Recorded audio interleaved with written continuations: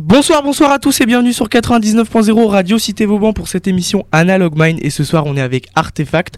Comment ça va les gars ? Ça va très bien. Ça va et toi ? Bah super, bah merci. Merci d'avoir répondu présent à notre invitation. Voilà, donc on va partir pour une petite émission, voilà, comme on a habitude tout au long de la nuit. Il y a beaucoup de monde dans le studio, ça fait plaisir. Voilà, il y a tellement de monde qu'on va devoir se passer les micros. On est en galère de micros. Voilà, on vient d'écouter une petite track là, un nouveau scud que j'ai digué chez Techno Import en passant à Paris.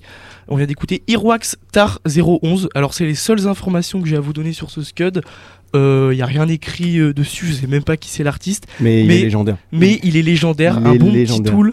Et puis souvent quand tu digues un disque chez un disquaire et tu sais même pas qui est l'artiste où il y a rien d'écrit, c'est les meilleurs scuds. Carrément, white label. Énorme. Exactement. Bah écoutez, on va commencer tout de suite avec la track de présentation d'Artefakt. C'est parti, on écoute ça.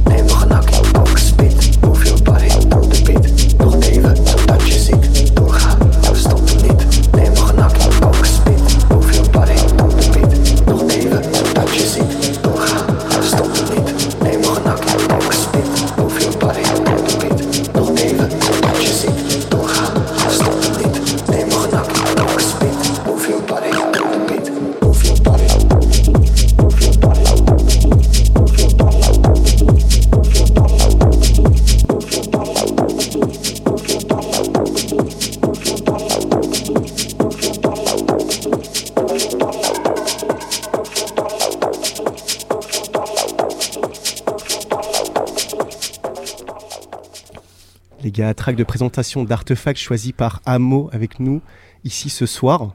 Les gars, c'est la track qui définit Artefakt du coup. Comment on se comprend? Ouais, c'est sur cette track qu'on s'est rencontrés et à chaque fois qu'il la joue, j'ai des frissons. Les frissons. Ah oui, des frissons. Est-ce que tu connais l'artiste qui a produit ça du coup? Est-ce que tu l'as là? Oui, l'artiste c'est Reiner Zonveld, c'est un néerlandais plus précisément, et il fait beaucoup de live. Bien sûr. Du coup, je passe énormément de ses musiques et il est tellement poignant dans ses musiques, vraiment, je prends toujours plaisir à les passer. Carrément. Okay. Pour l'anecdote, moi cette track, je l'avais dans ma clé dans les tout débuts de quand je commençais à mixer. C'était vraiment le style qui passait bien en soirée et c'est vraiment avec ce genre de track que je faisais mes débuts. Là, j'ai vu la couverture un peu bizarre là, ça m'a rappelé des souvenirs. Les gars, trop cool. Là, on a vraiment une ambiance c'est planant. Qu'est-ce que t'attends pour venir chez Artefakt?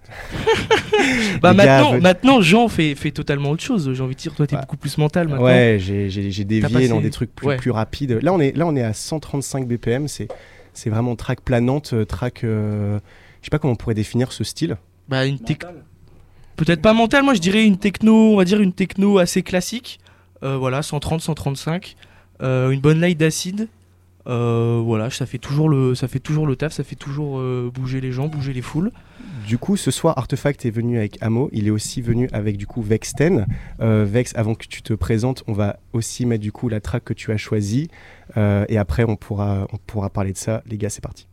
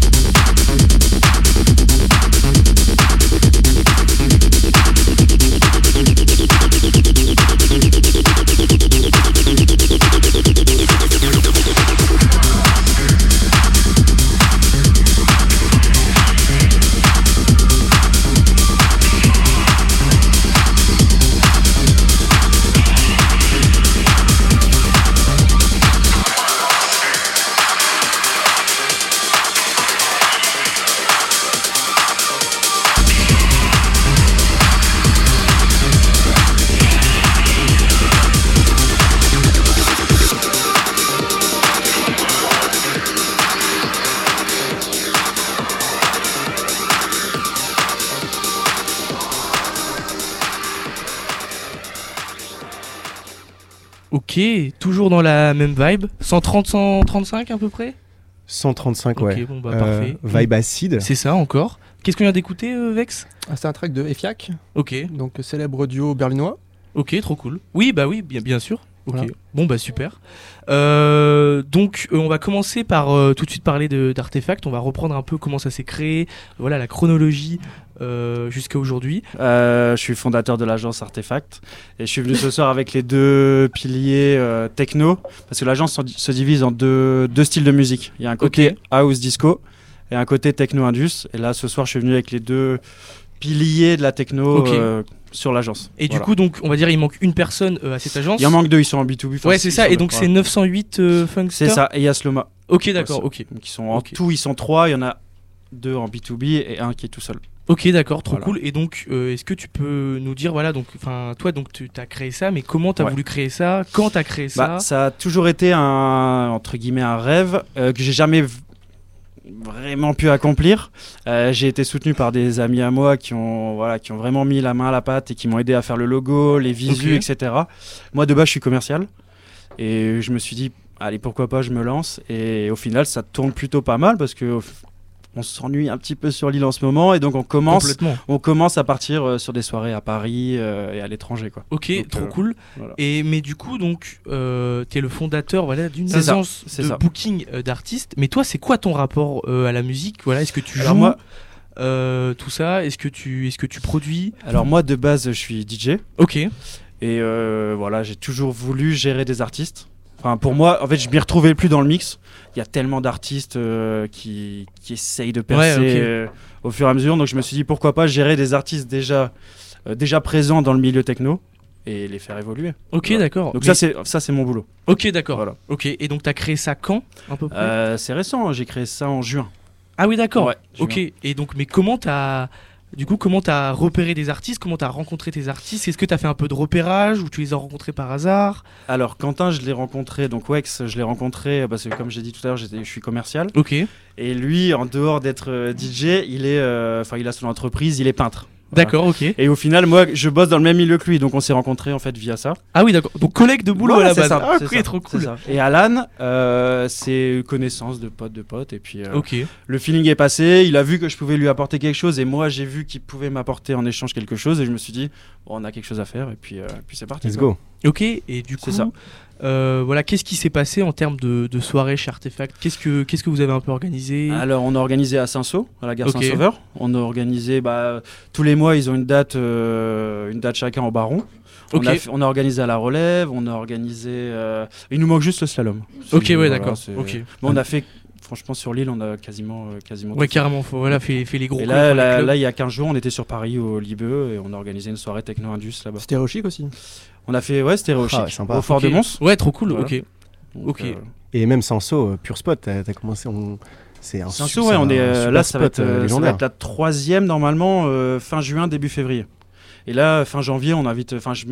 Je me suis dit pourquoi pas inviter un artiste plus conséquent parce qu'au final c'est ça qui fait venir les gens. Carrément. Donc là fin janvier c'est un artiste qu'on invite, je dirais pas qui mais c'est c'est très prometteur. Un français, un parisien peut-être. C'est un français. Un parisien vu que qui fait les warm-up des plus grands. Ok, trop cool. Voilà. Ok, bon trop cool. Ce sera quelle date? C'est fin janvier le 27. Ok, d'accord. Sympa. Voilà. Ok, et du coup, donc là, voilà, tu disais que tu avais un peu fait tous les endroits, vous avez fait les endroits, on va dire, les plus hype, on va dire, de l'île. Donc là, vous exportez sur Paris. C'est quoi un peu le plan? Comment on arrive quand on est lillois et comment on arrive sur Paris dans une ville où on connaît rien? Après, j'ai habité sur Paris, donc j'avais des contacts à droite à gauche, mais c'est du démarchage. Ouais, c'est ça. Voilà, tu contactes les bars, soit ton projet plaît, soit ton projet plaît pas. Et sur Paris, il y en a tellement que c'est oui ou non, ils te font pas perdre de temps. Ok, d'accord. Okay. En vrai, il y a beaucoup de collectifs qui organisent quand même des events sur l'île. C'est quand même difficile de se démarquer. Toi, c'est arrivé quand? C'était par rapport au Covid? Parce que souvent, on aime bien calquer par rapport au Covid. Non, même pas, parce qu'en juin, le Covid était déjà fini depuis quand même pas mal de temps. Oui. Donc, t'es vraiment arrivé après. Ouais, c'est ça. Après, Quentin, j'ai la chance avec lui. Il joue à Fabrique à Madrid, il joue aux Pays-Bas, il joue à Berlin, etc. Donc, en fait, c'est... Comment expliquer? C'est un peu le... Enfin, c'est... Comment dire? C'est le DJ phare de l'agence. Okay. Et après, Alan qui débute, etc.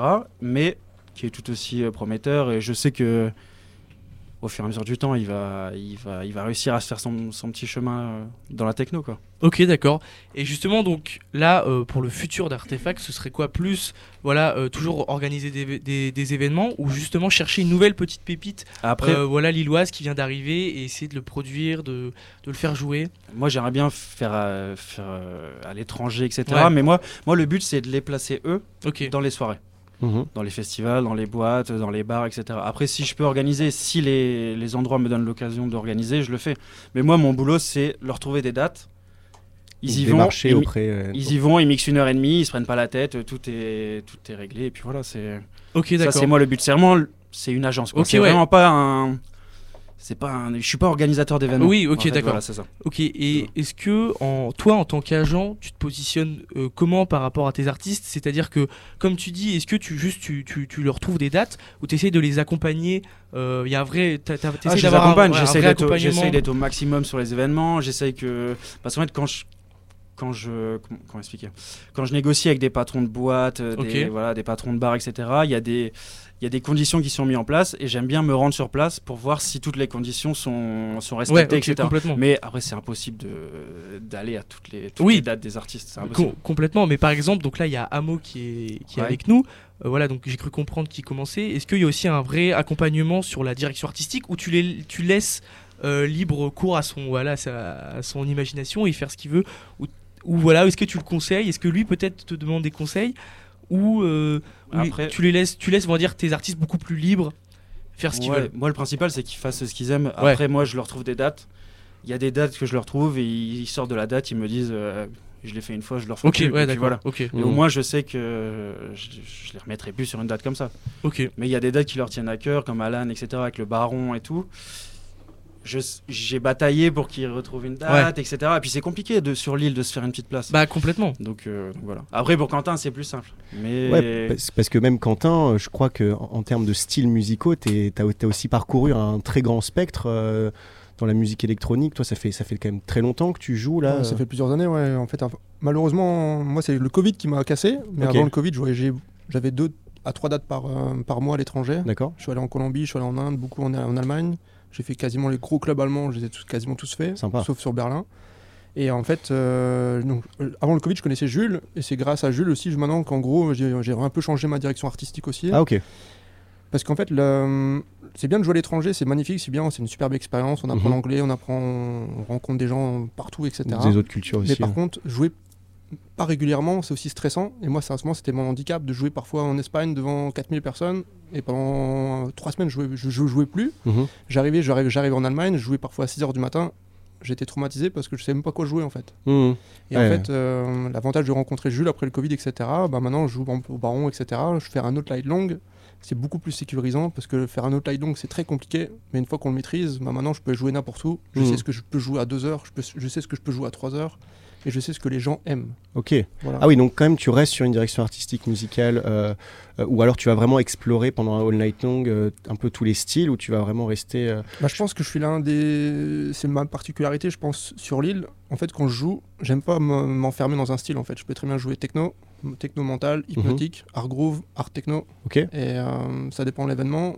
Et c'est aussi l'avantage de l'agence, c'est que en fait, Jules aussi place aussi les artistes en fonction de l'événement, de la soirée, du bar, de la boîte de nuit, etc. quoi. Ok. Et Mais- puis surtout que pour un night long, tu as le temps de développer extrêmement de C'est style ce que musical. j'adore. Voilà, Et c'est je ça. pense, moi j'ai été bercé quand j'étais jeune. En fait, comme vous, je fréquente les disquaires, etc. quand j'étais jeune. Et en gros, moi ce que j'aimais bien, ce qui m'a fait aimer la musique, c'est le warm-up. Oui. Ok. Et ce que je reproche maintenant dans les boîtes de nuit, c'est qu'il n'y a plus de warm-up. C'est C'est vrai. que n'importe quelle soirée, même un festoche, on arrive à minuit, c'est hop, 150 BPM Ouais, direct. techno. Et il n'y a plus de warm-up. Et moi, ce que j'aime, c'est justement que les gens arrivent, il n'y a personne. Les gens, ils sont autour de la boîte de nuit ou autour du festoche. C'est mettre le morceau qui fait que les gens arrivent sur la piste et pouf, la soirée est lancée. Ouais. Et Ok. j'adore. Et au Baron, c'est ce que j'adore, c'est que quand j'arrive, je peux très bien commencer avec un track tech house ou house. Je monte progressivement. À 1h30 du matin, je suis à 135. Et peut-être à 2h, je suis peut-être à 540. Mais c'est faire le warm-up, c'est amener une ambiance. Et les gens arrivent progressivement. Voilà. ouais. Si le warm-up est réussi, vous pouvez savoir qu'en général, à la fin de soirée, à 6h Ok, du matin, ouais. le club est encore plein. Quoi. Ok. Mais après, justement, toi, t'aimes bien les warm-up, mais aussi les warm-up, souvent, il n'y a pas grand monde. Est-ce que ça te dérange pas, voilà, je sais pas, de jouer Justement, c'est ça la force. C'est Ok. que le warm-up, c'est pas forcément qu'il n'y a pas grand monde, c'est amener les gens sur la Ouais, piste. c'est ça. Voilà. Bah, puis les faire rentrer dans la musique, quoi. Voilà, Puis dans ton set. j'ai une fois joué à Grenade en Espagne et j'ai joué 3 heures le warm-up. Ok. Et derrière moi, c'était Surgeon. Pour Ok. ceux qui connaissent, etc. Donc j'ai joué un style de techno qui est j'étais pas dans ma zone de confort, j'ai joué vraiment hypnotique parce que Surgeon, je joue vraiment mental, etc. Bah, c'était super enrichissant parce que en fait, pendant 1 heure, j'ai joué, il y a peut-être personne, mais pendant les 2 dernières heures, les gens sont arrivés d'un coup et c'était waouh. Ok. Ouais, bah, pour une expérience perso, j'ai déjà fait un warm-up pour une soirée hardcore. Et du coup, donc moi, je joue de la mentale assez percu. Et du coup, en warm-up, c'était parfait parce que les gens, ils étaient pas en mode vas-y, monte et tout. Parce que bah, voilà, ils venaient d'arriver. Donc voilà, ils s'en foutaient que c'était pas des gros kicks bien gras. Et en fait, ça montait. Et le mec qui a pris derrière moi en hard tech, il était en mode mais mec, excellent warm-up. Parce que justement, il y a une différence de puissance C'est entre le warm-up ça. et le mec qui est derrière toi, quoi. C'est super. Le but du warm-up, c'est de préparer la piste pour le suivant en fait. Clairement. Voilà, s'il y a 4-5 guests sur la soirée, c'est préparer la piste pour le suivant. C'est pas mettre le bouillon. Si tu mets le bouillon, c'est que t'as pas compris en fait. Le but, c'est vraiment d'amener une ambiance. Si t'amènes une ambiance, une atmosphère sur la piste de danse, bah forcément les gens s'amusent, les gens vont consommer, tout le monde est content, le patron est content, les clubbers sont contents, et voilà, tout le monde est satisfait. Non, et puis même, t'arrives dans la boîte, même s'il y a 4 pélos qui dansent, si les 4 ils sont déjà en transe et que tu les vois déjà être dans un état de kiff total, tu vas tout de suite avoir plus envie de rentrer dedans.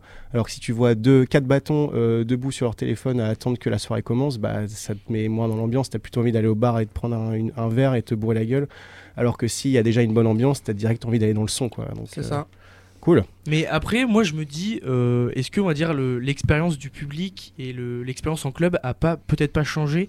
Tu parles de warm-up, et moi, justement, je me dis, bah, je sais pas, quand je vais en club, j'ai quand même envie que ça tabasse assez vite. Enfin, je veux dire, on va dire, mon warm-up, je l'ai fait en before avant d'aller dans le club. Mais chez moi tout il est là seul. le problème. Ouais, c'est ça. C'est ce je pense qu'il est là. Ça va rejoindre ce qu'il va dire, mais au jour d'aujourd'hui, les gens veulent que ça tabasse à partir du warm-up, c'est comme tu dis. Ok. Et c'est là où les mecs derrière n'arrivent pas à suivre. Par exemple, j'ai fait un festival Rave Rebel à Bruxelles. Amélie Lenz, elle passait après Nico Moreno, Diane, etc. Et dans ses commentaires, le lendemain, elle a dit compliqué d'enchaîner après des gars après c'est Nico Moreno. Carrément. Et d'accord, mais du coup, donc toi, en tant qu'artiste, du coup, est-ce que tu essayes d'imposer ta vision du warm-up quand tu arrives en club ou justement de Attention, le warm-up, c'est vraiment spécifique au Baron où je fais vraiment all night long. Ouais, d'accord, ok. Quand je vais en festival. Oui, mais après, tu disais que tu avais fait. En mars, par exemple, j'ai joué à la Fabrique Madrid. Il y avait Amélie Lenz sur le line-up, etc. Ok. Il y avait Farago. Farago joue dans la salle principale, 23h. Je pense qu'à Lille, à 23h, vous pouvez fréquenter n'importe quel club. Soit ils sont fermés, soit il n'y a personne sur la piste. Fabrique Madrid, blindé, il jouait à 160 BPM. Ok. À 23h. À 23h. Le club était blindé, 23h. La Fabrique Madrid, capacité, c'est 9000 personnes. Ouais. C'est à 5 salles, 9000 personnes. 23h, 160 BPM, c'est un show, mais c'est ouf. Par contre, derrière, ça descend. En BPM, c'est l'inverse. Parce qu'ils font exprès pour faire venir les gens très tôt, avec des gars super importants. Donc c'était Farago, je sais plus dans l'ordre, mais après derrière c'était Régal, Aneta, et après c'était Amélie Lenz. Ok. Et par contre Amélie Lenz, elle a repris à 148. Délire. Et du coup on descend en BPM. On descend en BPM. Et pourquoi c'est la culture en fait, c'est la culture étrangère. Vous allez en Allemagne, c'est aussi ça parfois, c'est qu'on commence très haut et parfois on diminue. Excellent. Ou alors parfois c'est l'inverse, c'est qu'on monte crescendo, on peut commencer à 135 et on finit la soirée à 160 quoi. Ok. Et même de toute façon, je trouve que c'est assez intéressant les redescentes de BPM déjà dans un set ou même dans une soirée. Ça apporte vraiment une autre vibe, calmer les gens. Par contre, tu fais ça à Lille. Ouais. Oui. Je vais prendre un exemple comme le slalom, tout bête, tout con, n'importe lequel. Vous commencez à 150. Le mec est super connu, tu es 150, par contre toi t'arrives derrière, tu baisses le tempo à 130, bah c'est bon, t'as vidé la piste. C'est très compliqué, tu peux le faire ça seulement dans certains clubs parce qu'il y a la culture musicale, tout simplement en fait. C'est la culture. Ok. Les gars, j'ai une track qui est prête, j'ai envie de l'écouter d'ailleurs, elle est à 138, c'est je pense un peu track aussi de warm-up. On va s'écouter ça, c'est Amo qui l'a sélectionné. Les gars, c'est parti.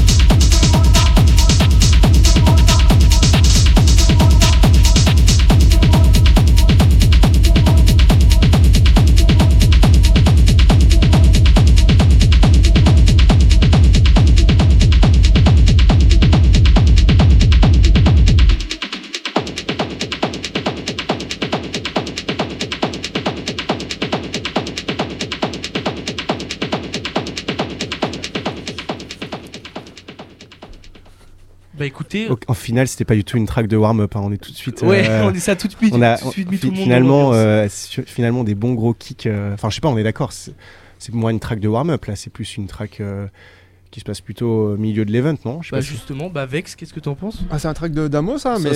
c'est ma track, Ah, ouais, ok, ouais, ok. c'est ma track. Ok. Du coup, ouais, c'est une track de introversion, DJ allemand, il vient de Berlin plus précisément. Et en fait, je l'ai découvert par Rodad, je sais pas si vous connaissez. Oui, Oui, on connaît bien sûr, très Gros très DJ bien. allemand. On connaît très, très bien. Et en fait, je faisais le festival Awakenings et je l'ai prise en vidéo. J'ai essayé de la Shazam, je ne sais pas combien de fois et j'ai pas réussi. Ouais, la classique. Ouais, la classique. Et du coup, tellement désespéré, je l'ai mis sur le groupe Technoflex and Détente. Et il y a quelqu'un qui m'a trouvé le son. Et Génie. depuis, je la rejoue. Et c'est typiquement le genre de son que j'aime bien, c'est-à-dire une petite vocale un peu perchée, un break et surtout un gros drop avec un kick bien poignant. Donc ça, je suis d'accord, c'est pas warm-up, c'est plutôt milieu de set, on va dire. Et 138 BPM, ouais, là je commence à être plutôt dans l'ambiance. Dans le rythme que j'aime bien. Et la prochaine, elle va être encore un peu plus épicée. Ok. Et alors, attends, tu viens de parler d'un forum là, Technoflex and Détente. Ok, qu'est-ce que c'est que ça ? Je connais pas. J'ai jamais entendu parler. Alors, c'est un groupe qui est sur Facebook. Moi, je me suis mis dessus il y a peut-être 4 ans, on n'était que 3000 dessus. Et maintenant, je pense qu'on est 10 000. Et en fait, ils publient tout type d'événements, que ce soit sur Paris, à Marseille, à Bordeaux ou même à l'étranger. Et ce qui est bien, c'est qu'il y a aussi des reventes de places, par exemple. Ou encore, si tout simplement tu vas à un festival ou une soirée, tu fais une vidéo, et il y a une musique que tu aimes vraiment bien et que tu connais pas le son, tu postes ta vidéo sur le groupe, et forcément, quand tu as 10 000 personnes, tu as forcément une personne qui connaît, et tu peux retrouver des musiques comme ça. Ok, trop cool. Bah écoutez, pour tous nos amis diggers qui écoutent cette émission, voilà, tu peux rappeler le nom du Technoflex and Détente. Ok, bon bah écoutez, trop cool. Je crois qu'il faut une acceptation dessus. Ça m'étonne que tu connaisses pas. J'ai jamais entendu parler de ça. Tout le monde est dessus. Bah après, c'est sur Facebook quoi aussi. C'est le Tinder de la musique en fait. C'est un peu ça. Ok, putain, ça parle event, ça parle after. Enfin, t'as des gens qui racontent des histoires aussi. Ou des témoignages, etc. C'est pas mal aussi. Mais c'est français ou c'est tout le monde ? C'est parisien, je pense, de base. Okay. Et des fois, ils mettent aussi en avant les petites péripéties rencontres en soirée, style drogue dans le verre, attouchement ou autre. Ok, aussi, d'accord. Pour prévenir. Ça fait de la prévention, non, c'est bien. Franchement, c'est bien. Ok, et alors je pense à ça, je sais pas pourquoi je pense à ça, mais sur Instagram, il y a les canaux de discussion. Par exemple, il y a un artiste qui ouvre un canal de discussion et ça fait un groupe avec tout le monde. Et en vrai, je trouve ça trop cool. Tu peux discuter avec tous ceux qui kiffent l'artiste. Moi, j'ai été ajouté dans un canal. Alors, c'est Jean, je crois, qui m'a ajouté. Audio Fans. Oui. Et tout, donc pour tous nos amis producteurs, voilà, donc c'est Audio Fanzine et tout, et du coup ils mettent des bons plans de réduction de VST et tout. La dernière fois j'ai chopé un compresseur gratuitement, enfin trop cool. Il y a plein de trucs. Donc même sur Facebook il y a un groupe comme ça.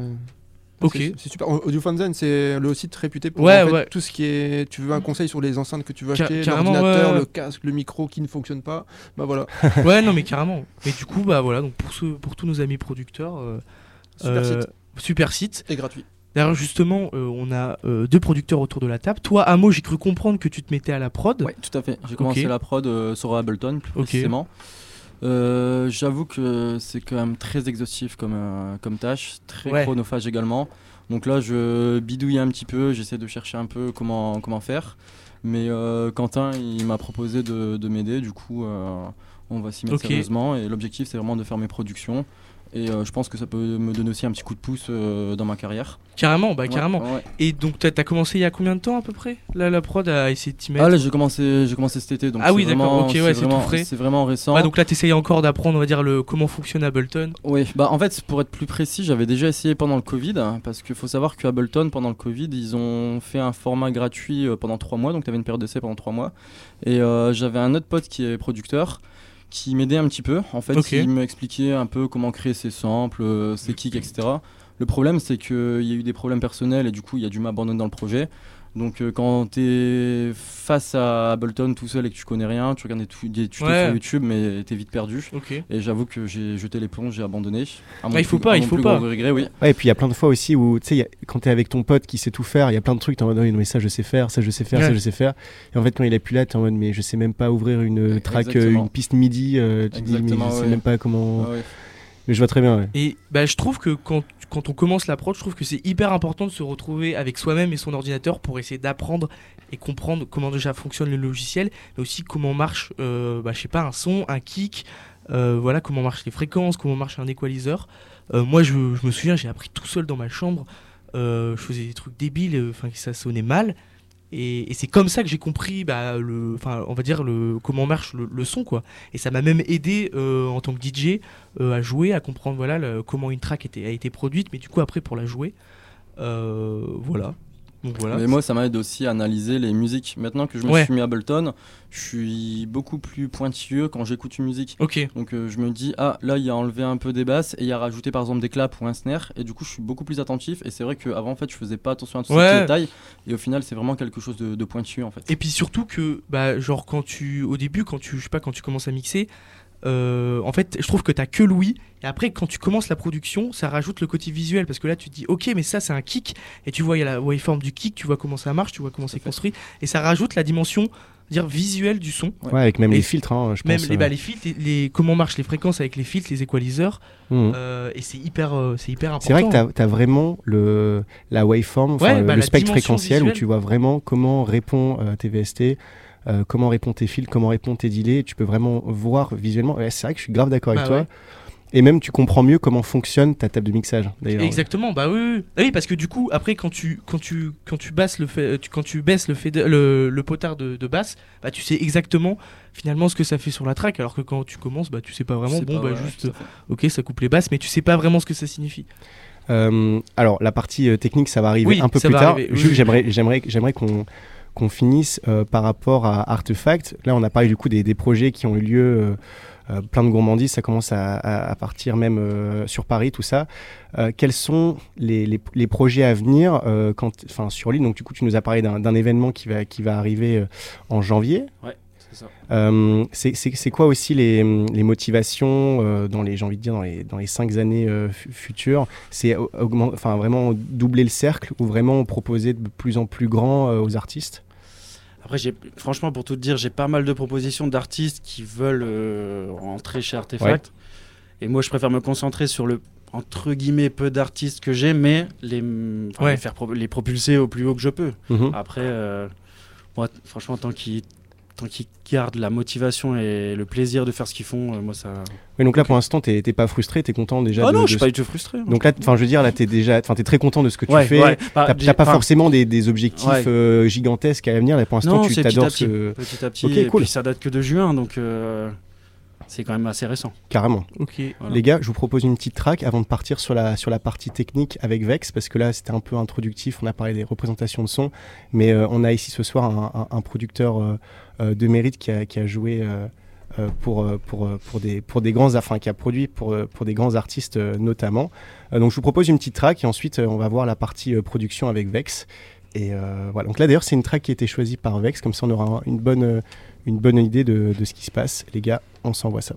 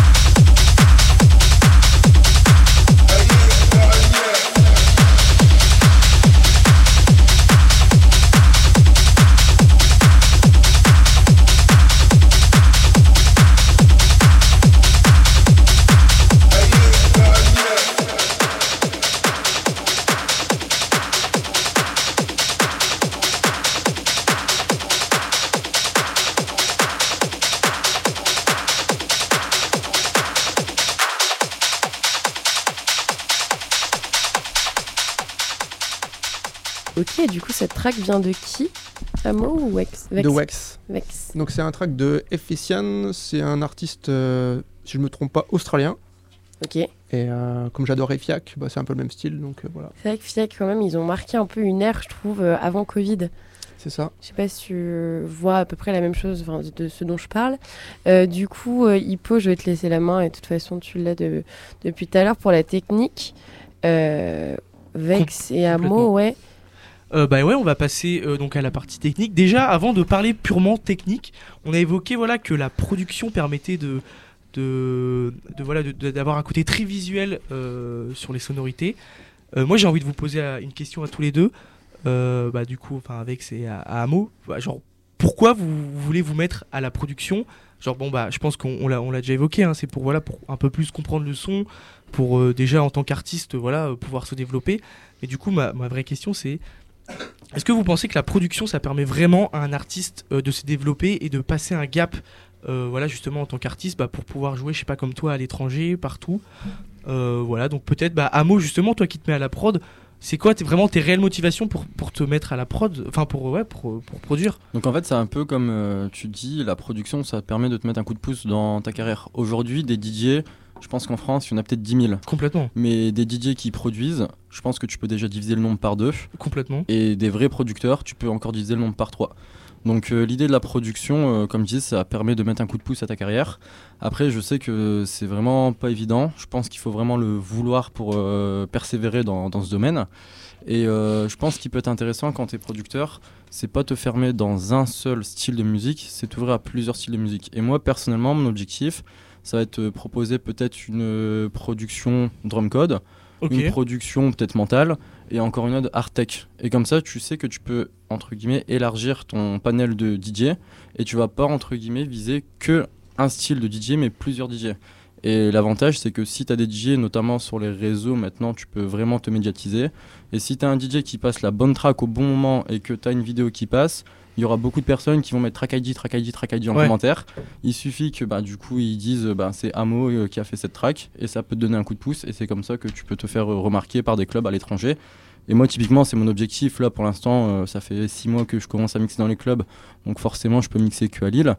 Mais moi mon objectif c'est comme disait Jules, s'exporter à Paris, et après pourquoi pas viser les gros pays de la techno, donc la Belgique côté flamande, les Pays-Bas, et le prestige, ce serait l'Allemagne. Moi, je pense vraiment au côté aussi Spotify, tu sais, t'as les playlists avec tous les artistes, et du coup, t'ajoutes dans ta playlist un artiste, donc je pense à Fiac par exemple, du coup, t'as ta playlist techno, tu connais pas forcément la techno, mais tu commences un peu à découvrir la techno, t'écoutes tes playlists tous les jours, et le jour où tu vois un festival où il y a Fiac, boum, toi tu l'as déjà vu tous les jours de ta vie pendant un an, parce que t'écoutes la playlist à fond, et du coup, tu te dis, tu sais même pas si le mec c'est un DJ ou non, mais je kiffe sa prod, et donc du coup le DJ sera excellent. Wex, comment tu le vis toi tes prods, c'est ça qui t'a vraiment propulsé, tu penses?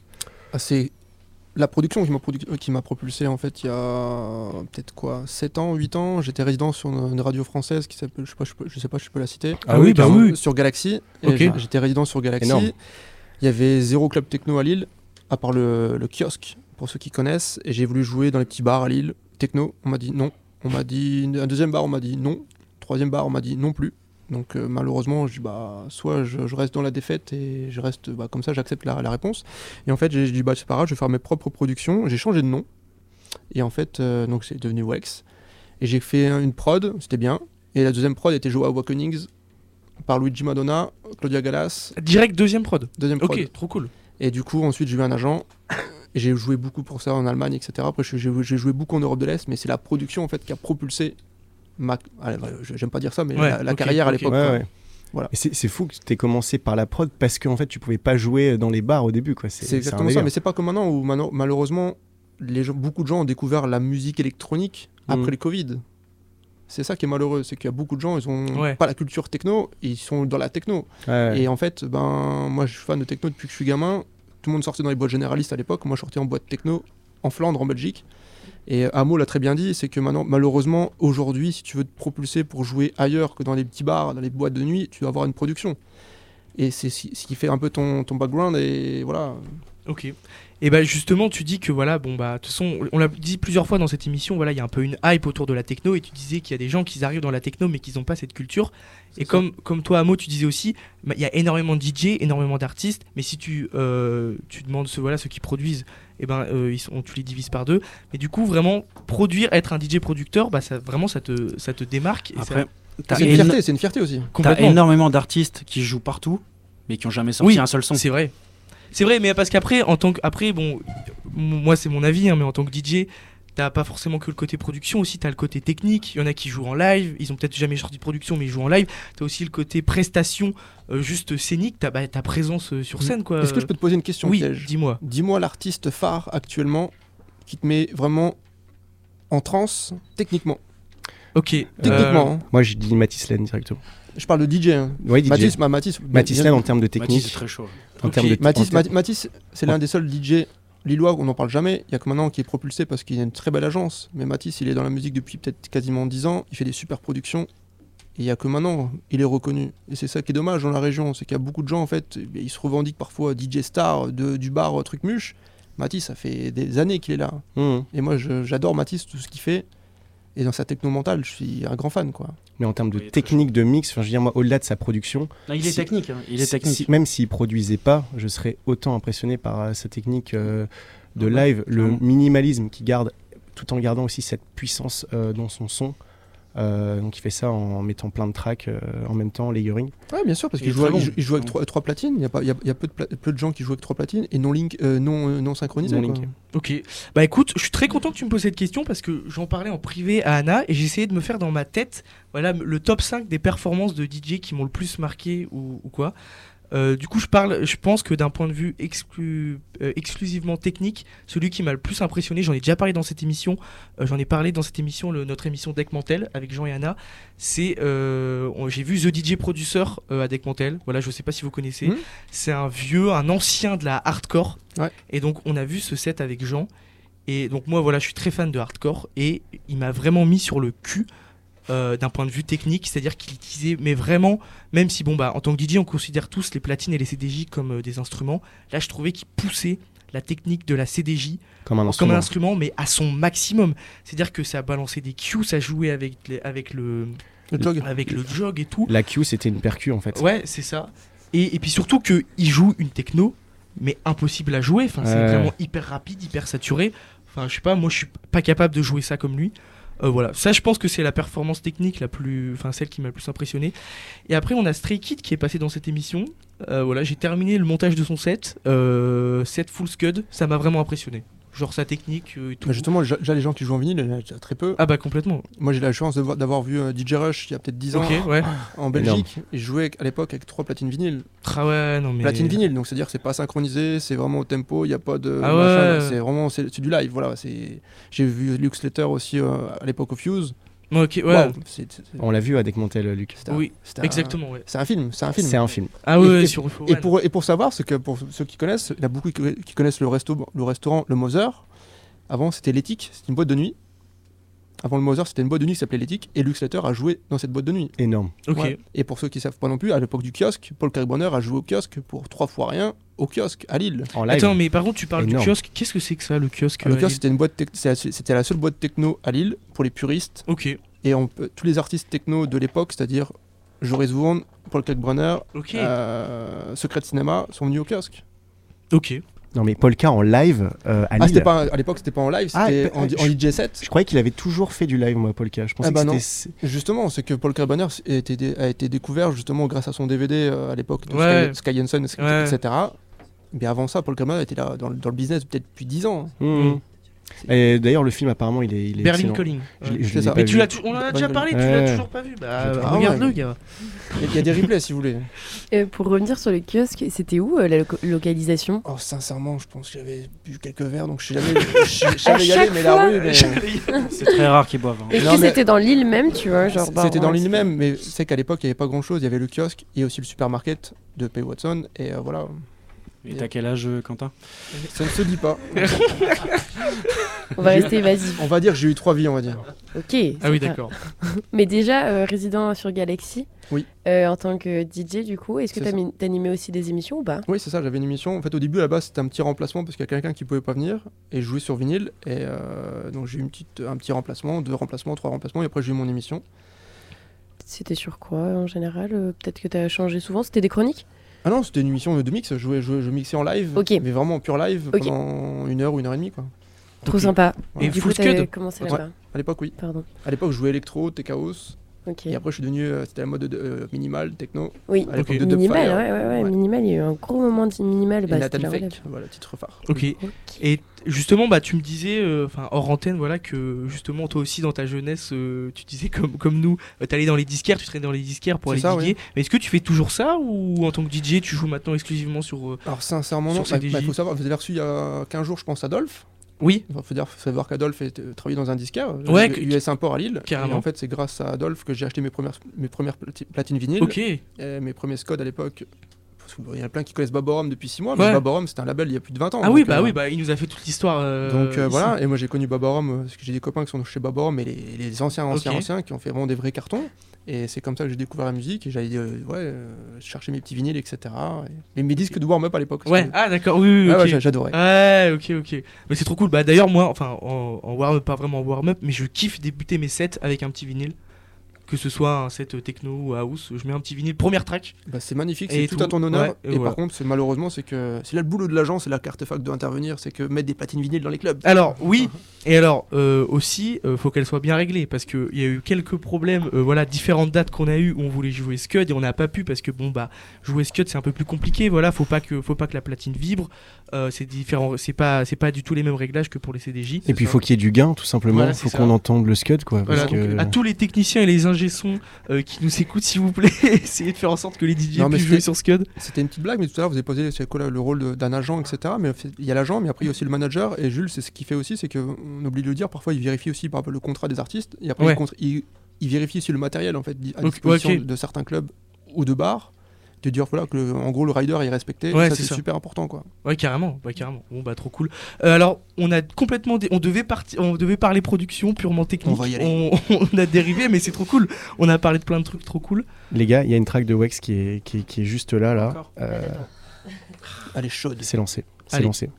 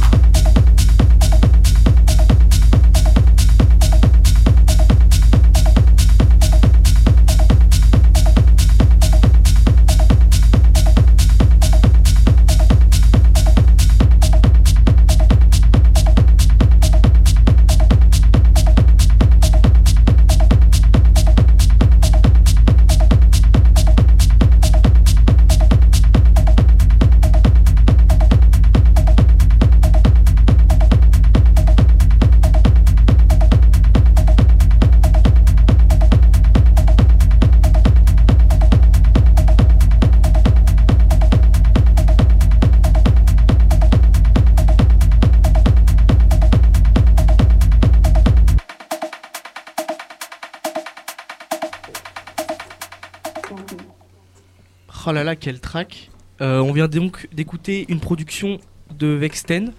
Alors, Oui. est-ce que tu peux nous en dire un peu plus sur cette track? Quand est-ce que c'est sorti? Voilà, est-ce qu'il y a une histoire autour de cette track? Bonne question, je sais même plus quand je l'ai sorti. mais Ok. ouais, il y a 2 ans, il y a à peu Ok. près 2 ans.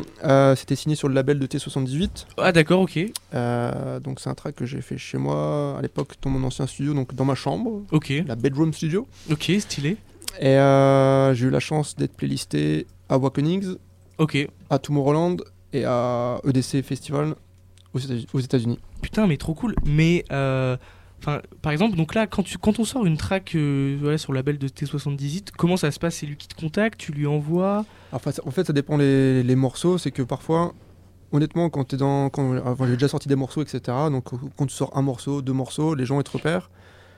Parfois ils viennent te contacter, parfois c'est toi qui démarches, ça dépend. Mais là, en l'occurrence, il m'avait une fois démarché, il me dit oh, tiens, si t'as des promos, des démos, etc. Ok. N'hésite pas à envoyer. Et j'avais envoyé 2 morceaux, donc ce morceau-là et un autre track. Et après, parfois, il y a le label qui fait le travail de distribution. Mais là, en l'occurrence, c'est moi qui avais aussi les bons contacts avec Charlotte DeWitt. Donc Charlotte Ok. DeWitt, elle a joué le morceau à Tomorrowland, c'était grâce à moi. Et à Awakening, c'est Sam Paganini qui l'a joué. Et voilà.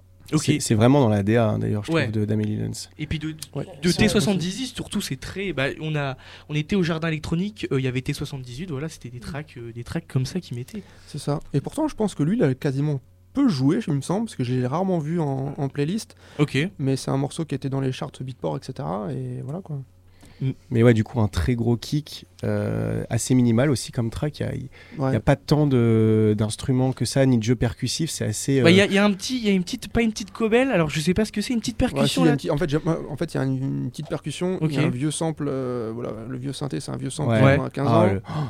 légendaire, c'est Ouais. ça. Voilà, après c'est sur un VST assez connu, mais que là, moi j'ai ressamplé, etc. Et Ok, t'as le nom du VST? non. Non, tu t'en souviens plus? Si je l'ai, mais je le donne pas. Ok, d'accord. Ok, non, mais t'as raison. Ah, il faut surtout pas que Ah bah, les autres personnes aient la. D'ailleurs, on en avait parlé pendant une émission. Si tout le monde se sert du même VST, finalement, les tracks résonnent pareil. C'est Si tout le ça. monde se sert des mêmes sample Si, packs. en plus je vais le donner, mais sincèrement j'ai un gros trou de mémoire, je vais le donner Ok. dans 10 secondes. mais Ok, d'accord. Mais oui, mais on en parlait. je l'ai, c'est bon, c'est Rêve Generator. Ouais, c'est ça. Bah, Et en fait, après, voilà. tout le monde En l'a fait, celui-là. Moi, en fait, le Rêve Generator, c'est connu comme. C'est juste la méthode la plus simple. Pour ceux qui utilisent Ableton, il y a un sampler dans Ableton. C'est Rêve Ouais. Generator, c'est le sampler d'Ableton avec tous les vieux samples en fait. C'est ça. Mais et- après, rien n'empêche de faire ces vieux samples, c'est de sampler des vieux morceaux. Moi, c'est Mm. je m'amuse quoi. Complètement. Alors après, je trouve que la qualité est vraiment pas ouf Non. des samples, des sons sur Rev Generator. C'est pour ça que derrière, il faut avoir des bons Ouais. plugs pour booster, etc. Carrément. Mais du coup, voilà, justement, là, je parle de qualité. Oui. Pour moi, la principale chose voilà, en production, c'est vraiment la qualité de la track. On s'en fout que tu fasses une track bien ou nulle. Après, de toute façon, ça c'est propre à chacun, les goûts, Bien les sûr, couleurs. oui, Voilà. c'est ça, Mais exactement. vraiment, le plus important, c'est la qualité. Tu disais que La qualité, quand tu parles de quoi de qualité, c'est bah, quoi, la qualité, le mix ou le mastering. le mix et le mastering final Voilà, de la track. je Ouais. te fais moi-même. Mais du coup, tu disais que ta deuxième track, elle a été jouée à Awakening. Mais enfin, comment en 2 tracks, t'as le level pour sortir un master? Donc en fait, Et- ouais, faut revenir. Ça, c'est pas mon deuxième morceau que Oui, j'ai oui, sorti, oui, mais oui. c'est que dans mon histoire, effectivement, mon deuxième morceau, j'ai été joué à Awakenings. Mais à l'époque, la musique techno était moins violente Ok. qu'actuellement, pardon. Et après, c'est aussi, je pense, la chance. C'est que parfois l'artiste aime bien ton morceau. Et le but d'un artiste, à la base, je pense qu'à la base, c'est vraiment de faire découvrir des morceaux. Mm. Tout à l'heure, vous avez sorti un vinyle du label du Fuse. Le Fuse. Ouais, je vais le passer après, je vais en parler dans ma chronique. Voilà. Le Fuse, c'est certes une boîte de nuit, mais ils avaient un label il y a 20 ans. Ouais, ok. Bah, Je j'allais pense- en parler dans ma chronique, super, merci. De rien. C'est gâché. Et en fait, c'est le but d'un artiste, c'est de diffuser des musiques pas connues. Et Mm. voilà. Carrément. Et c'est ça, et c'est pour ça que j'ai eu la chance aussi d'avoir des bons contacts, etc. Les artistes comme Marco Farone, Luigi Madonna, Amélie Lenz, Charlotte DeWitt, Sam Paganini, Pan Pot, parce que j'ai remixé aussi Pan Pot, parce qu'ils ont aimé mes morceaux, parce que justement Ok. c'était légèrement différent de ce qui se faisait actuellement, quoi. Bah, à l'époque. pardon. Ok, d'accord. Mais du coup, voilà, pour obtenir une track voilà, de qualité, mix, mastering, t'as vraiment appris tout seul ou t'as suivi une formation? Parce qu'en fait, moi, je trouve que c'est un métier de sortir une track bien Bah, mixée. surtout le mastering, quoi. Voilà, c'est un surtout métier. le mastering. C'est un métier. Moi là-bas, j'avoue, j'adore c'est produire. Mm. J'adore. Je pense que je vais passer 10 ans peut-être sur un loop. Ouais. Et je vais être honnête, j'adore la musique linéaire, donc je pourrais passer 10 ans sur un loop, ça me dérange pas. Mais par contre, j'ai tout appris moi-même, le mix aussi, le mastering aussi. Après, j'avais un copain à l'époque qui est passionné de musique et de plug et de compagnie, et tout à l'heure on parlait de plug, de promotion, machin chouette, il est passionné là-dedans. Il m'a donné quand même des bons tutos, mais par contre, je suis pas spécialiste dans le mastering. C'est Ouais, parfois, ouais, je vais bah, faire un c'est- mastering, ça passe. C'est ça. Il y a des fois un peu moins bien, mais par contre, j'apprends au fur et à mesure, je me perfectionne. Après, j'ai une très très très bonne bibliothèque chez moi de plugs, etc. que voilà, Ouais. j'ai acheté. Et Ouais. c'est une passion. Mais de quoi. toute façon, le mastering, c'est un métier, c'est des outils. Enfin, C'est ça. c'est C'est voilà. C'est du dig hein, même. Bah Tu non, vas là dig- le. Tu vas dig ton VST, tu vas dig le. Ouais, mais après, il faut avoir comme l'outil. des connaissances. faut avoir Voilà, des c'est ça, c'est connaissances. vraiment Pour moi, le- c'est un métier. Voilà. Le métier Ouais. d'ingénieur du son, et puis surtout que je pense que bon après je sais pas, je suis pas ingénieur du son, je suis Non. pas, enfin moi j'essaye de faire mes mastering moi-même et tout, mais je pense qu'aussi tu passes par des grosses machines hardware, enfin pas que sur du software dans ton logiciel. Et du coup, est-ce que tu aurais voilà un conseil, par exemple pour Amo qui se lance dans la prod ou pour les gens qui nous écoutent? Mais qui m'appelle. Ok. Non, Non, non, mais- bah, en fait, dans la prod, le plus dur, en fait, c'est d'abord comprendre le fonctionnement Ouais. du logiciel, et peu importe le logiciel. Tout à l'heure, il a parlé d'Ableton, mais il faut savoir qu'il y a Fruity Loops. Il y a beaucoup qui travaillent sur Fruity Loops, notamment tout ce qui est musique Jump, etc. sont tous sous Fruity Loops, parce que c'est très simple. Il y a Cubase, Ableton ou Logic. Peu importe, c'est comme, on va dire, PC Mac ou Renault ou Peugeot, quoi. Chacun choisit sa c'est marque, ça, c'est etc. ça. Il faut juste être à l'aise dans le logiciel.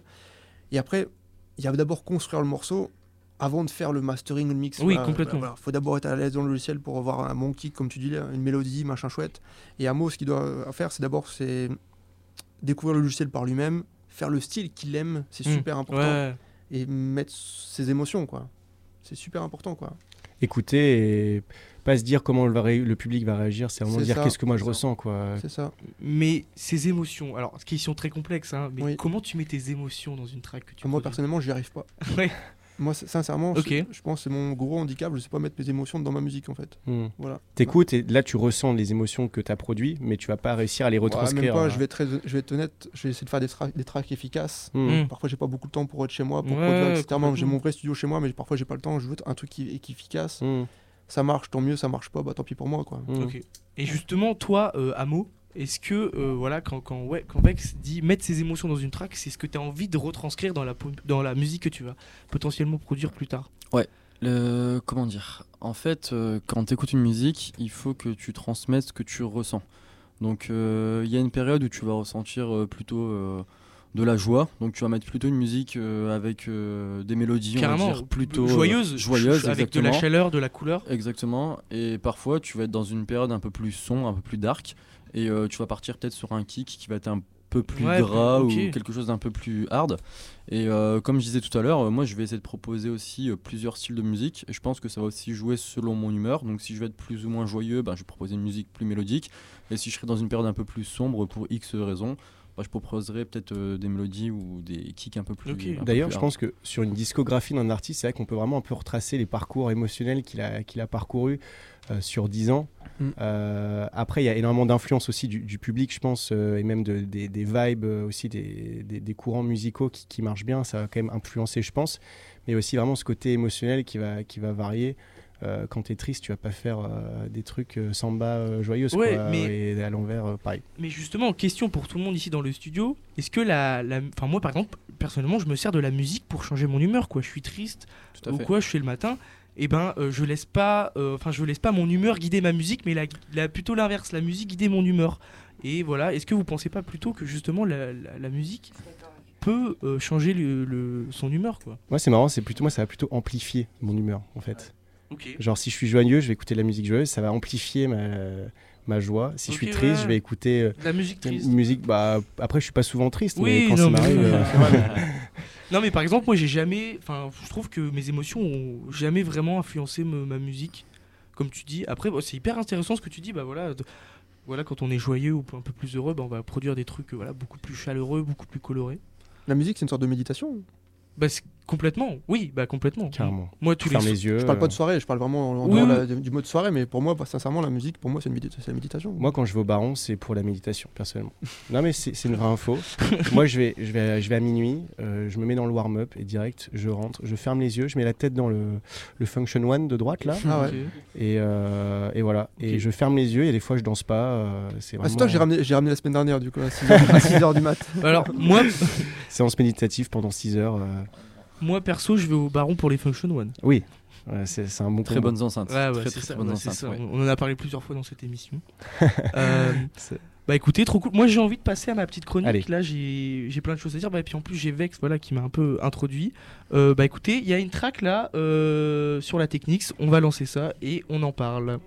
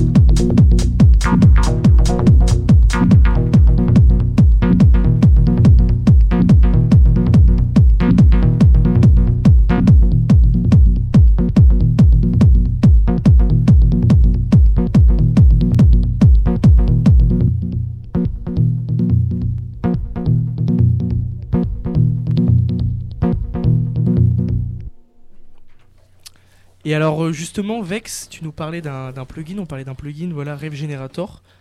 Voilà, j'ai envie de dire un plugin mythique qui regroupe plein de samples, voilà, très typé rave, très typé techno. Et toi, dans tes productions, voilà, est-ce que tu as des petits, si tu peux nous le dire, hein, tu as des petits VST, des petits packs de samples un peu secrets, voilà, que tu utilises pour produire une track. Et voilà, si tu peux nous expliquer aussi comment tu produis une track techniquement, voilà, je sais pas, tu disais que toi t'aimais bien justement produire tout le morceau, puis après t'attaquer au mixage et au mastering. Voilà, raconte-nous un peu tes épices, tes secrets, comment tu cuisines, comment tu nous cuisines tout ça. Bah après, je pense qu'il n'y a pas de règle de solution miracle pour produire un morceau, parce qu'il y en a qui vont travailler avec des machines. Ok, ouais, en full hardware. Toi, t'es que software sur ton logiciel? Sincèrement, j'ai un peu d'hardware, mais pas beaucoup. T'as quoi Ouais, j'ai une TB et Okay. j'ai un bon équaliseur. Ok, ouais. Ah, ouais, en hardware. Ouais. Ok, et ça c'est pratique, je pense. Ouais, mais en fait, c'est très pratique, mais en fait, le hardware, c'est très compliqué parce qu'il faut beaucoup de machines. Pour avoir un truc. Ouais, derrière, il faut des compresseurs, des convertisseurs. Et si t'as pas les bons convertisseurs, bon, en hardware, c'est compliqué. Et moi, sincèrement, comme j'ai pas beaucoup de temps pour faire la prod, il faut que ce soit efficace. Donc, j'aime bien travailler avec intégralement software, etc. Ok. Et voilà. Quoi. Ok, et du coup, par exemple, ton equalizer en hardware, tu l'utilises pas du tout? Ou un petit Très peu, ouais, très peu. Et parce que bah là, je me dis, c'est quand même peut-être mieux d'avoir un equalizer en hardware. Parce que je sais pas, je me dis que ça traite mieux les fréquences, mais en même temps, avec la souris, tu dois être un peu plus précis pour couper exactement. Non, c'est même pas ça, c'est une question de convertisseur en fait. En gros, quand t'as une machine, il faut le convertisseur qui va avec, la machine qui va avec, et derrière, faut pas oublier que derrière, tu repasses par ton PC. Bah c'est ça, et en fait, tu fais beaucoup de conversions analogiques, et que du coup, t'as des pertes. Numériques, analogiques, et t'as beaucoup de. Ouais, t'as des pertes à gérer. T'as une perte de ouf. Donc, moi, c'est pour ça que je travaille en software intégralement, et j'en suis très content. Donc, après, je travaille avec des très bons plugs. Et ouais, après, je peux les citer, je m'en fous. Ouais, bah vas-y. Après, sauf si tu veux les garder secrets. Non, mais après, comme je disais tout à l'heure en préambule, c'est qu'il n'y a pas de règle miracle pour faire un morceau. C'est qu'il y en a qui vont commencer par le kick, il y en a qui vont commencer par une mélodie, il y en a qui vont commencer par n'importe quoi. Donc, principalement, je commence par le kick. Kick basse, moi, s'il n'y a pas dans la techno, s'il n'y a pas un bon kick et une bonne basse, je suis pas dedans. Ok. Et ensuite, je progresse et on va dire, j'agrémente le morceau avec des petites percussions, des hi-hats, etc. Quoi. Okay. C'est vrai que je trouve que vraiment le kick c'est une bonne base, que tu peux voir comment tes instruments vont résonner par rapport à ton kick, qui est quand même l'élément central, je pense, en musique électronique. Hein. C'est tout à fait, ouais. Et du coup, tu peux vraiment voir comment tout résonne. C'est vrai qu'il y a des gens qui finissent par exemple par le kick, qui vont vraiment commencer par les percus et tout. Je trouve que le kick ça met une base, une architecture dans le son. Faut pas oublier que c'est la tonalité du morceau. C'est vrai. Exactement. Donc si tu commences par autre chose et que ton kick est à côté de la plaque, t'es pas bon quoi. Ouais, et puis le kick il va taper à chaque début de mesure. Alors que si tu commences par exemple par un clap qui va lui pas être en début de mesure mais plutôt à contre-temps, ça a pas de sens je trouve de commencer par ça. Alors qu'un kick à chaque fois ça tape début de mesure, au moins t'as une bonne structure quoi. Et puis moi personnellement mon mixage je le fais par rapport à mon kick, du coup après toutes mes autres drums je les mixe par rapport à mon kick. Voilà, et même je m'en sers comme métronome du coup, parce qu'après du coup moi aussi j'essaie de commencer par le kick et après la mélodie. Du coup mon kick me sert limite de métronome pour caler ma mélodie et pour avoir de l'inspiration pour créer ma mélodie. Et du coup t'enchaînes directement avec les percus, c'est ça? Et puis synthé? Non, sincèrement il y a zéro règle. Ouais, oui c'est vraiment le but de la musique, c'est que c'est un métier de création, donc en fait, tu fais ce que tu veux quoi. Tu veux faire un vocal, tu fais un vocal, tu mets une percussion, tu mets une percussion. Tu mets un charlet, tu mets le kick, voilà, c'est... Ouais, t'écoutes, ah tiens, vas-y, qu'est-ce que j'ai envie d'ajouter à ma track là maintenant? Ouais. C'est exactement ça, et en gros, parfois, quand je suis inspiré, j'ai une idée dans ma tête, et je pense qu'une fois qu'on manipule le logiciel à la perfection, on sait ce qu'on veut faire, c'est beaucoup plus facile. Quel plaisir. Ouais, et ça j'aime bien, ouais. Et justement, donc par rapport au kick, voilà, comme on l'a dit, qui est l'élément central de la track, toi, est-ce que tu crées tes propres kicks? Je sais pas, par exemple, tu parles d'un kick de 909 que après tu vas rajouter des effets pour qu'ils sonnent comme tu veux, ou tu essayes de diguer, on va dire, des packs de samples, des kicks, pour après les mettre dans tes tracks? Sincèrement, il y a deux écoles, ça dépend. Franchement, il y a des fois je vais diguer, il y a des fois je vais créer le truc parce qu'il manque un petit poc parfois qu'on n'a pas. Oui. Et c'est super important. Parfois il manque un peu de rondeur. Il n'y a vraiment pas de solution miracle, ça dépend les morceaux. Et j'aime bien traficoter moi. Ouais, c'est ça. Je suis d'accord. Je suis pas très fan de partir d'un sample pack déjà prémixé. Genre j'aime bien partir des samples de 909 et trafiquer et partir de là quoi. C'est ça. Et en fait il faut savoir que dans les sample packs parfois c'est soit saturé. Oui. Soit il manque un peu de sous-normalisé on va dire, c'est qu'il manque un peu de dB.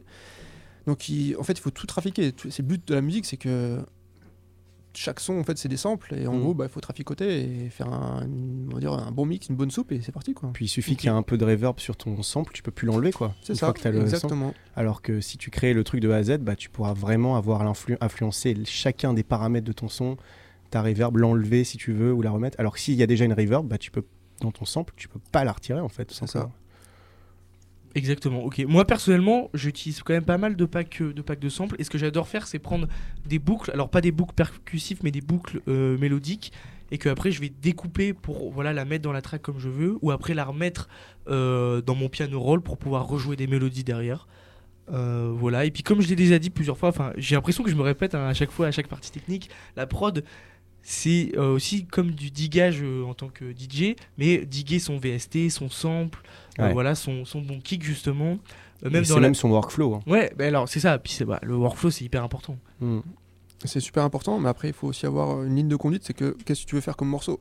Oui. Et je pense qu'en tant que producteur, c'est très difficile. Moi personnellement, c'est ce que j'ai du mal, c'est que parfois je vais commencer un morceau, j'ai envie de faire un truc bien précis, et au bout de un quart d'heure, 20 minutes, déjà c'est bizarre, j'ai fait un truc, ça ressemble pas à ce que je voulais faire. Finalement, je pars sur un autre morceau, je l'enregistre, je recommence un autre sujet, et hop, et ainsi de suite. Après, de toute façon, ça c'est, on va dire, je pense, le problème de tout producteur. Si chaque fois que tu commençais une track, t'arrivais à la terminer et qu'elle sonnait exactement comme tu voulais, ce serait trop facile. Mais moi, c'est ça que j'adore aussi, c'est de partir d'une idée, et au final, ça ressemble pas du tout à ça. C'est ça. Je pense par exemple, moi en tant que VJ, donc quand je crée un visuel, j'ai des idées. Ouais. Au final, ce n'est jamais ce que j'avais imaginé. Ouais. Alors parfois, je vais avoir un peu un ensemble qui va ressembler un peu à l'idée, parce que je vais partir sur des technologies qui vont être que communes au final. Mais en fait, je vais bidouiller, je vais découvrir des trucs et je suis en mode, putain, mais ça c'est trop beau et tout. Et au final, je pars là-dedans, je digue et au final, je m'écarte complètement du projet. Quoi. C'est le but c'est comme arriver chez un disquaire. Parfois, on dit, tiens, je veux acheter 2 vinyles parce que j'ai le budget de 20 €. Et finalement, on repart avec 5 vinyles. Exactement. Ouais, avec des trucs de tous les environs, de la dub, de la house. Parce que tu dis, mais en fait, je pourrais me servir de ce scud de dub pour ce projet. Exactement. Ce scud de techno pour ce projet. Et au final, tu te retrouves avec une discographie hyper éclectique. Exactement, et c'est aussi pour ça que la production, c'est un vrai métier. C'est que on va dire personne n'est ingénieur du son ici. Et du coup, quand on veut essayer de faire quelque chose, on est toujours là à trifouiller, à toucher les potards, à toucher les faders sur les VST sur notre logiciel. Alors que quelqu'un où c'est le métier, il va savoir exactement comment faire pour faire ça, parce que ça respecte quand même le son. C'est une science, ça respecte quand même certaines règles mathématiques. Donc ça permet de faire exactement comme ce qu'on voulait. Moi par exemple, j'ai terminé une prod il y a pas longtemps. Moi en ce moment j'adore les percussions assez reggaeton, et j'arrivais pas à faire la percussion reggaeton comme je le voulais, et sans faire exprès, ma boucle, mon sample que j'avais redécoupé, dans mon séquenceur je l'ai décalé, mais genre de je sais même plus, un quart de temps. Et du coup ça a rajouté, on va dire, du groove, de la vibe reggaeton, et alors que j'ai pas fait exprès, voilà. Après c'est aussi le but de la prod, c'est du trifouillage. De toute façon la prod c'est ça, il n'y a pas de règle miracle, c'est beaucoup de trifouillage, il y a beaucoup de réglages, et parfois on va faire un réglage le lundi, le mardi, le réglage sera pourri. C'est ça, exactement. Voilà. Ok, bon trop cool. Et est-ce que tu es en train de travailler sur d'autres projets de production Alors en ce moment, oui. Malheureusement, il y a beaucoup de labels en ce moment, les plannings sont complets, donc là j'ai beaucoup de productions qui vont sortir, mais seulement l'année prochaine. Donc là les contrats sont déjà signés, donc j'ai 3 ou 4 morceaux qui vont sortir sur le label de Ramiro Lopez qui s'appelle Hot Recordings. D'accord. J'ai un morceau également qui va sortir chez Simina Gregoriou, c'est la femme de Paul Kalkbrenner, donc ça sort en mars. Donc c'est sûrement mars 2024, et après j'ai plein d'autres projets qui sont en route et j'attends encore les réponses, quoi. Ok, trop cool. Énorme. Voilà. Du coup, pour ces prods, je me demandais pour le futur, ce qui va arriver du coup sûrement en 2024, quelles sont tes inspirations? Est-ce que ça change? Est-ce que tu restes un peu sur les mêmes lignes? Alors moi j'ai un objectif pour 2024, c'est en fait, je voudrais faire... Moi je m'ennuie dans la musique, dans la techno, dans un style. J'aime pas jouer art groove pendant 2 heures, j'aime pas jouer art techno pendant 2 heures, j'aime pas jouer techno pendant 2 heures, j'aime bien switcher dans tous les styles de techno. Et je voudrais faire plusieurs releases dans différents styles en fait. J'adore Luis Fonsi, j'adore Oscar Mulero, mais j'adore aussi Sam Paganini, j'adore aussi Amberly Lenz. C'est bien d'être pluri-genre comme ça, c'est quand même très remarquable à chaque fois si tu arrives à bien jongler. Du coup, quand tu joues et quand tu prod. C'est ça. Donc, hâte de voir ça parce que ça a l'air intéressant. Donc là, les releases, les unreleased dont tu parles, est-ce que c'est le cas? C'est différents styles C'est différents styles, et en gros, après j'entends encore des réponses de label, mais c'est bien sûr. Par contre, après c'est compliqué parce que parfois on est aussi un peu étiqueté. C'est que tiens, Bah oui. et c'est ça qui est compliqué, c'est que maintenant dans les Sortir mœurs, de c'est cette que voilà, t'es étiquette. dans un style, tu restes dans ton style. Point. Et c'est ça qui est dommage. Faut savoir qu'il y a 10 ans, bah, en gros, un DJ jouait techno peut-être à 2h du mat, et par contre, à la fin de son set, il joue art techno, quoi. Et c'est ça que j'aime bien, moi. Ok, c'est intéressant. Hâte d'écouter ça. Ça sort du coup sur Artefakt. Est-ce qu'il y aura de la communication sur vos deux comptes Bien sûr, Ce serait vachement Instagram, du coup, j'imagine, comme c'est l'heure du temps. c'est ça. Bandcamp, etc. Bandcamp, Spotify, tout. Ça va être bien. Et de toute Victor. façon, on peut retrouver tes prods, toi, qui sont sortis. Oui. Et Amo, je me demandais, du coup, t'as pas encore sorti forcément de prod en ce moment? Non, pas encore. Ok. Donc là, j'en suis encore à l'élaboration de ma première musique. Ok. Donc comme il disait tout à l'heure, moi je trouve que surtout dans la techno, c'est le kick qui est vraiment essentiel. Et pour l'instant, je me concentre vraiment sur mon kick. Ok. Donc tout ce qui est Va être particulier, mélodie, etc. ouais. Donc comment ? Ce sera un kick où tu veux vraiment bien l'élaborer, donc y réfléchir et Tout à prendre fait. le temps, et t'as totalement raison. Je me dis que ça va être vraiment l'élément central de ma musique et je pense que c'est ce qui va aussi signer ma personnalité. Et je veux qu'en fait, quand je fasse une prod, les gens ils reconnaissent ma musique, pas forcément sur ma mélodie, sur mes breaks Avoir ta patte. mais voilà, ce sera mon kick qui sera ma patte et j'essaie vraiment de le travailler.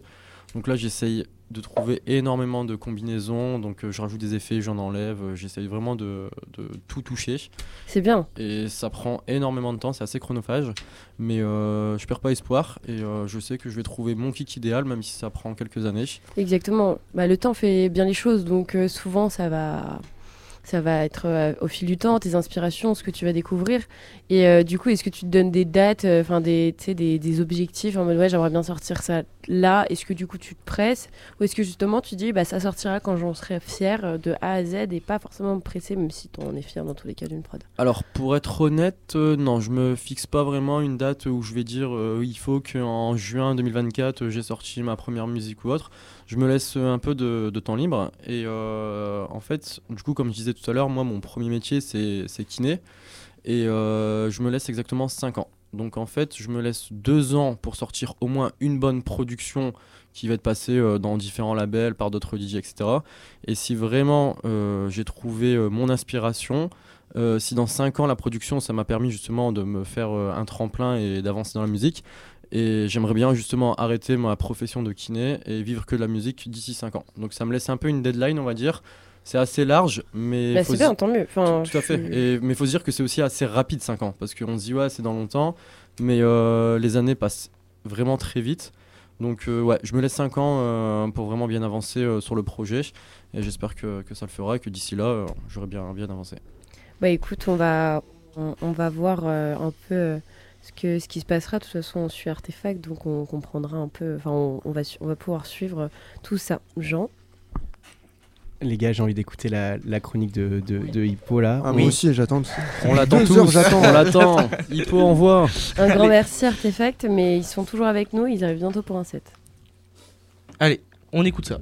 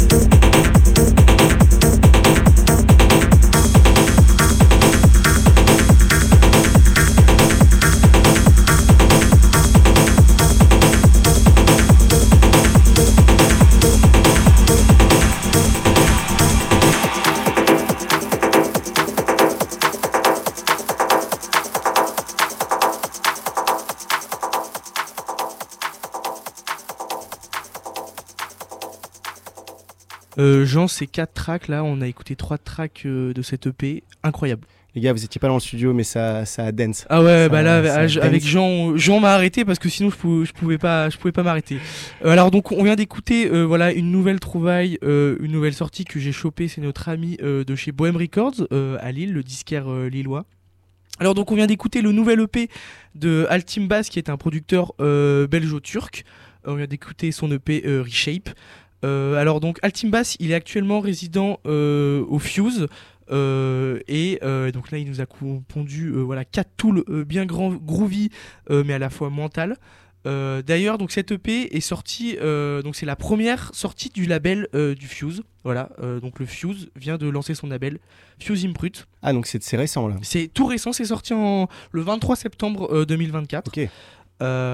Donc voilà, donc le Fuse, je vous le rappelle, donc mythique club bruxellois créé en 1994 par Thierry Coppens et Peter Decuy père. Donc faut savoir que l'établissement est installé sur l'emplacement d'un cinéma transformé par les propriétaires en discothèque. Ah, mais c'est pour ça l'escalier. Parce Voilà. que pour ceux qui n'y sont jamais allés, il y a 2 salles. Et du coup, il y a une des 2 salles qui est en pente avec un espèce d'immense escalier. Bah et voilà, en fait, donc c'est ça. anciennement, il y avait des sièges dessus. D'accord, bah Voilà. je Ok, comprends. ouais, du coup. donc parce que toi, donc t'étais à Bruxelles à une époque cet été, Oui. et donc t'as pas mal traîné au Fuse. Ouais, Et ouais. d'accord. Parce que moi, du coup, quand je vous dis que c'est fait sur l'ancien emplacement d'un cinéma, j'en sais, enfin, Mais tout prend sens du coup mais pour du moi. coup, moi, j'y suis jamais allé, donc ok, bon bah trop cool. Bon bah tu confirmes mes Ah dires. oui, Jean. enfin, ce que je veux dire par là, c'est que ça a gardé ce côté cinéma, Ok. dans le sens où il y a vraiment cette scène en plongeon. Ok. Voilà. Bon bah trop Je cool. savais pas qu'il sortait un label, en tout cas. Et ouais, c'est et donc, énorme. alors faut savoir que donc il y a 20 ans, il y avait déjà le label du Fuse, voilà, qui était créé. Mais alors le Fuse a eu une période un peu difficile, hein, Ouais. puisque donc il a malheureusement fermé ses portes en 2023 suite à une plainte du voisinage, mais il a pu réouvrir après réexamination de la décision de justice. Donc faut savoir qu'il y a eu des plaintes du voisinage. Et ensuite, suite à ça, la décision de justice par rapport au Fuse, c'était que le club devait fermer à 2 heures et ne pas dépasser 95 décibels. Oui. Ce qui est totalement débile pour un club. Oui. Ça peut pas fonctionner. Non. Mais en même temps, 95, c'est bien pour les oreilles parce que du coup, tu vas pousser les enceintes très faiblement. Ok. Et du coup, tu vas mettre des grosses enceintes. Le système son du Fuse a été rénové récemment et le nouveau est vraiment bien plus correct Ok. que l'ancien. Mais alors là, tu parles donc de la décision officielle, c'est-à-dire qu'il y a la justice qui a remis ses règles. En fait, en réalité, le Fuse s'est arrangé avec tous les voisins, Ok, avec des dédommagements, aussi des insonorisations des bâtiments, Ok. insonorisation du Fuse, pour en arriver à un compromis dans le quartier, pour que en gros tout le monde soit content. Le Fuse reste, les voisins restent aussi. Et tout le monde est content parce que voilà, ils ont réussi à s'y retrouver quoi. Ok, trop cool. Mais alors moi, je voulais donc lancer un espèce de mini débat. C'est que je trouve que du coup, il y a un vrai décalage entre les lois de nuisance sonore et la club culture. Ouais. Parce que là, du coup, voilà, imposer au Fuse de fermer à 2 heures et 95 décibels, enfin les patrons justement, ils disaient bah non, on va fermer parce que c'est complètement débile. Et je trouve qu'il y a un vrai décalage qui va à l'encontre de la club culture, alors que la club culture c'est hyper important. Bon bah nous c'est hyper important pour nous parce que ça nous touche, mais c'est hyper important économiquement. Voilà, je veux dire, un club comme le Fuse, ça ramène des gens, Carrément. donc de l'argent à Bruxelles. Ça crée une économie. Bah. Et à Berlin c'est ce qui se passe, c'est que les clubs, ça crée l'économie de la ville quoi. Et d'ailleurs, c'est pour ça qu'à Berlin, ils ont investi 1 milliard pour la Culture Club, Ouais. là, très récemment, justement, parce qu'ils sont conscients à quel point c'est touristique, en fait, de créer cette musique. Moi, je pense, là, Mathis Laine a mixé il n'y a pas longtemps. Ils étaient peut-être une vingtaine à arriver, du coup, à Bruxelles pour écouter le set. Ok. On parle de 20 personnes de Lille qui viennent pour le set, donc il y a vraiment Ouais. Oui. Enfin, ça c'est génère non, vraiment mais- du tourisme, quoi. Ça Bah, génère c'est- une attractivité parce qu'ils restent tout le week-end et il y a plein de gens qui viennent aussi sur Bruxelles à ce moment-là. On parle juste de une personne qui joue dans un club. Bah oui, Le nombre de complètement. personnes que ça peut ramener, c'est un truc de fou. Et après, on peut même voir pour des très gros artistes, là, qui peuvent carrément ramener des foules entières Bah dans non, les mais villes. Il y a vraiment une économie que l'Allemagne a compris, enfin qu'à Berlin, C'est ça. ils ont compris. Du coup, ouverture de nouveaux clubs, rénovation. Ils ont tout compris, quoi. On devrait faire ça à Lille. Bah c'est ça, Sérieux. on espère que ça va arriver. Ça va Après, arriver. bon, voilà, on parlait des Function One à Lille au Baron. On va pas se plaindre. On va pas se Il y a plaindre. quand même de quoi faire. On va pas se plaindre. Donc voilà, donc heureusement le Fuse a pu réouvrir. Voilà, donc je trouve que c'est un peu le renouveau du Fuse, donc la réouverture et le lancement du label. Voilà, donc, et je vais vous citer le directeur artistique Steven Van Bell, voilà, qui dit qu'ils ont créé le label. Voilà, c'est un peu une nouvelle manière de partager le son du club, voilà, à travers justement pas que le club, mais le monde entier. Carrément. Donc voilà, bah écoutez, on peut s'écouter la dernière track de l'EP, puis ensuite on va passer au set de Hameau. Allez, c'est parti, on écoute ça.